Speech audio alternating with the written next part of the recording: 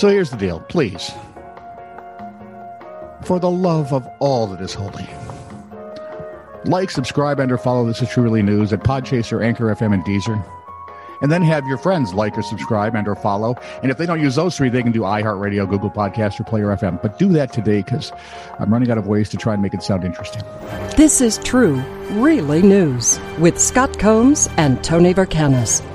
All the news you're about to hear is true, as far as you know. A botched legal description of a piece of property means the city of Brooksfield, Florida, accidentally sold its water tower. Well, that's a fine how do you do. Luckily, the accidental buyer, Bobby Reed, How do you stumble into buying and or selling a water tower? I shall tell you. Okay. He agreed to deed the tower back to Brooksville when the mistake came to light. Mighty nice of him. It turns out during the closing, Reed told city officials he thought the legal description was more extensive than what he was intending to buy. But officials signed over the property anyway, using the legal description they had. We don't have to actually check on it. Oh, no, this is the one where no. Oh. Several days later, when Reed went to the Hernando County Property Appraiser's office to get an address for his new business location. The Hernando County Appraiser's office. Yes, it was. No, Fernando, but never mind. It was Fernando? Yeah. I don't think so, because Valenzuela was done playing way before Abbas. Yeah, but he was a stud. That's true. He was. I've seen his hometown. Really? Yep. Fernandoville? Yep. It's been renamed. Yes, of course. I see They named the whole country after him, Valenzuela.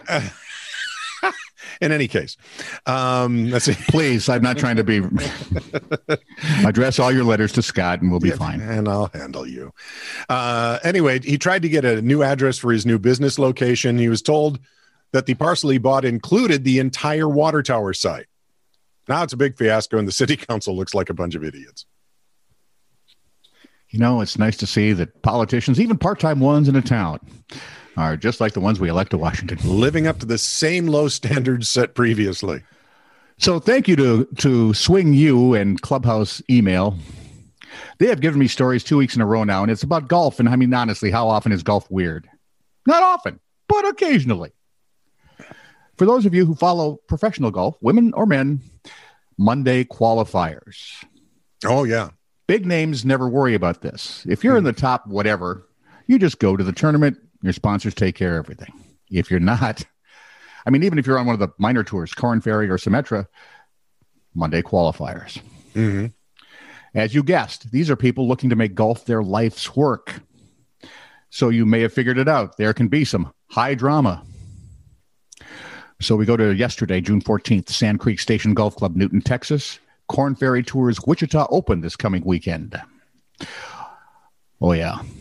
Ryan French writes for the Fire Pit Collective. It's kind of the golf world's Monday qualifier quarterbacks Bible sort of thing. Oh, yeah. They have regaled audiences for a while with the close calls and the breakthroughs and that sort of thing. This is going to be a little different. According to French's story, two pros, Austin Daly, Derek Fribbs, were paired with an amateur, Luke Smith, a member of the University of Tennessee Martin. He had his father, Oliver, on the bag. For the uninitiated, boy, that makes it heavy. Yeah, Monday qualifiers are a big deal. And the only way you really get to the tournament is you have to go low. You don't worry about beating anybody else. You just shoot the lowest freaking score you can, which means chances are taken on almost every hole because you want to get there. Mm-hmm. Sure. Well, the boys started off at 8-10 and we're not doing well. And when you have a sluggish start, you know what that means? You slow down a little. So in an effort to speed up play, and as common courtesy dictates, if a ball goes off somewhere it shouldn't, which golf balls have been known to do. On their own, without any prodding from me. Oh, no, you were the initial prodder. Oh, okay. But it wasn't an intentional prod. I'm the prod up. Amazingly for you is amazing to me, because normally you will prod someone to the drop of a hat. Anyway, par 3, 7th hole, Sand Creek Station. According to Fribbs, Mr. Daly hit his tee shot. These are the two pros, right? Fribbs and Daly. Mm-hmm. Daly hit his tee shot off the green.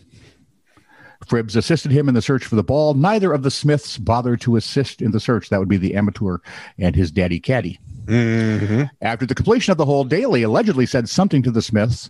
The main idea being, it's only common courtesy to help look for the ball so that we can speed up play. That's when Fribbs said things went, I don't know, sideways? Horribly wrong? Did they reach the next level? This was apparently a bridge too far for the Smiths, writes French. According to Fribbs, Luke and Oliver Smith started yelling at Daly about his quality of play and how it was affecting the group. Oliver went on to make it very clear that his son Luke wasn't here to look for golf balls. Daly, I'm sure, rolled the eyes so hard you could hear it. He turned his back because I would have. Yeah. I'm just reading it. Daly then turned his back, walked away towards the 8th tee.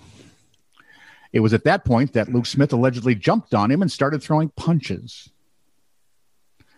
Fribbs, who had already left the green and was at the 8th tee box, saw the fight, ran back to try and break it up, but was rebuffed by Smith's father/caddy, Oliver, who allegedly was waving a putter at Fribbs and anybody else with an eye on jumping into that fracas. And yes, if you're thinking, no, according to a PGA section official on site, that's just what happened. He was keeping people at bay, swinging the straight stick. Wow. The group behind Daly, Fribbs, and Smith saw what was going on, so they called the pro shop. When officials came to break up the fight, Daly was asked whether or not he'd like to press charges. What do you think he said? Abso-freaking-lutely. I had my back turned. I was jumped from behind. So both Daly and the Smiths were taken back to the clubhouse by the staff. Luke Smith got to leave under arrest. He was bailed out shortly thereafter.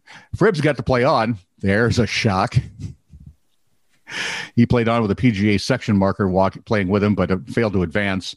On his 10th hole, the police actually came down to the fairway and walked with him to get his statement. You may not believe this, but Fribbs did not make it into the tournament. How is that possible? They did, however, very kindly reimburse him for his entry fee. That is nice. Remember when, now you take that whole scenario, right? And then you juxtapose it with years ago in the Ryder Cup. Jack Nicklaus sinks a really long putt.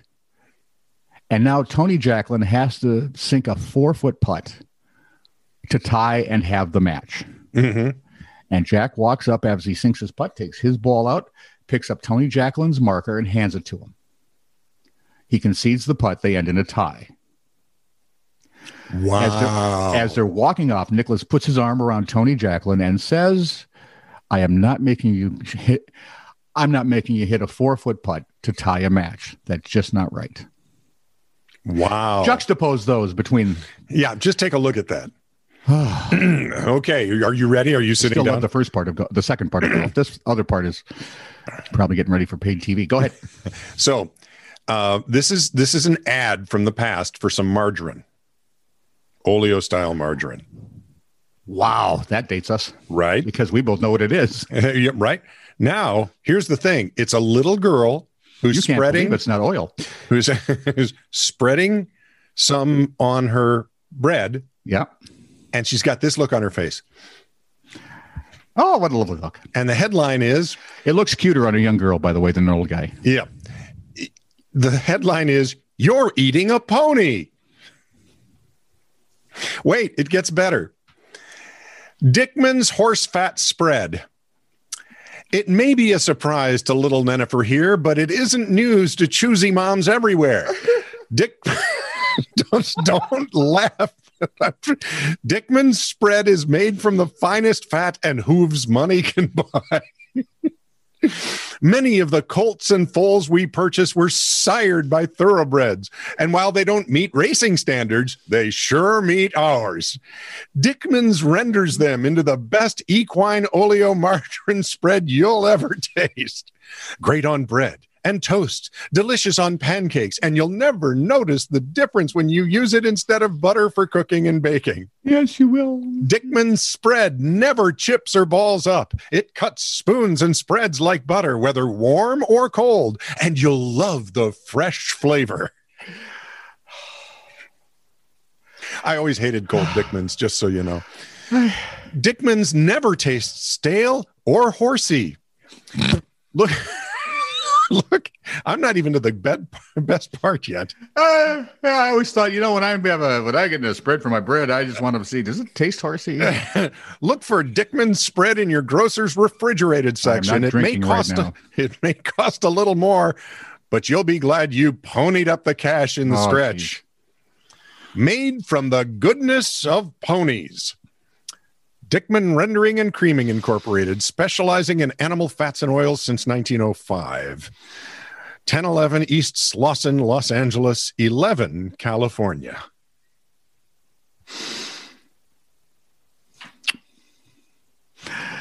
Ew. You're eating a pony. See, if it was a unicorn, that would be cool. Absolutely.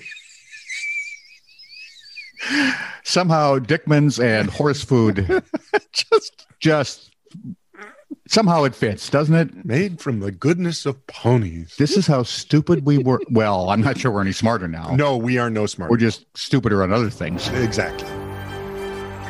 This is true, really news. Send email to TITR@netradio.network.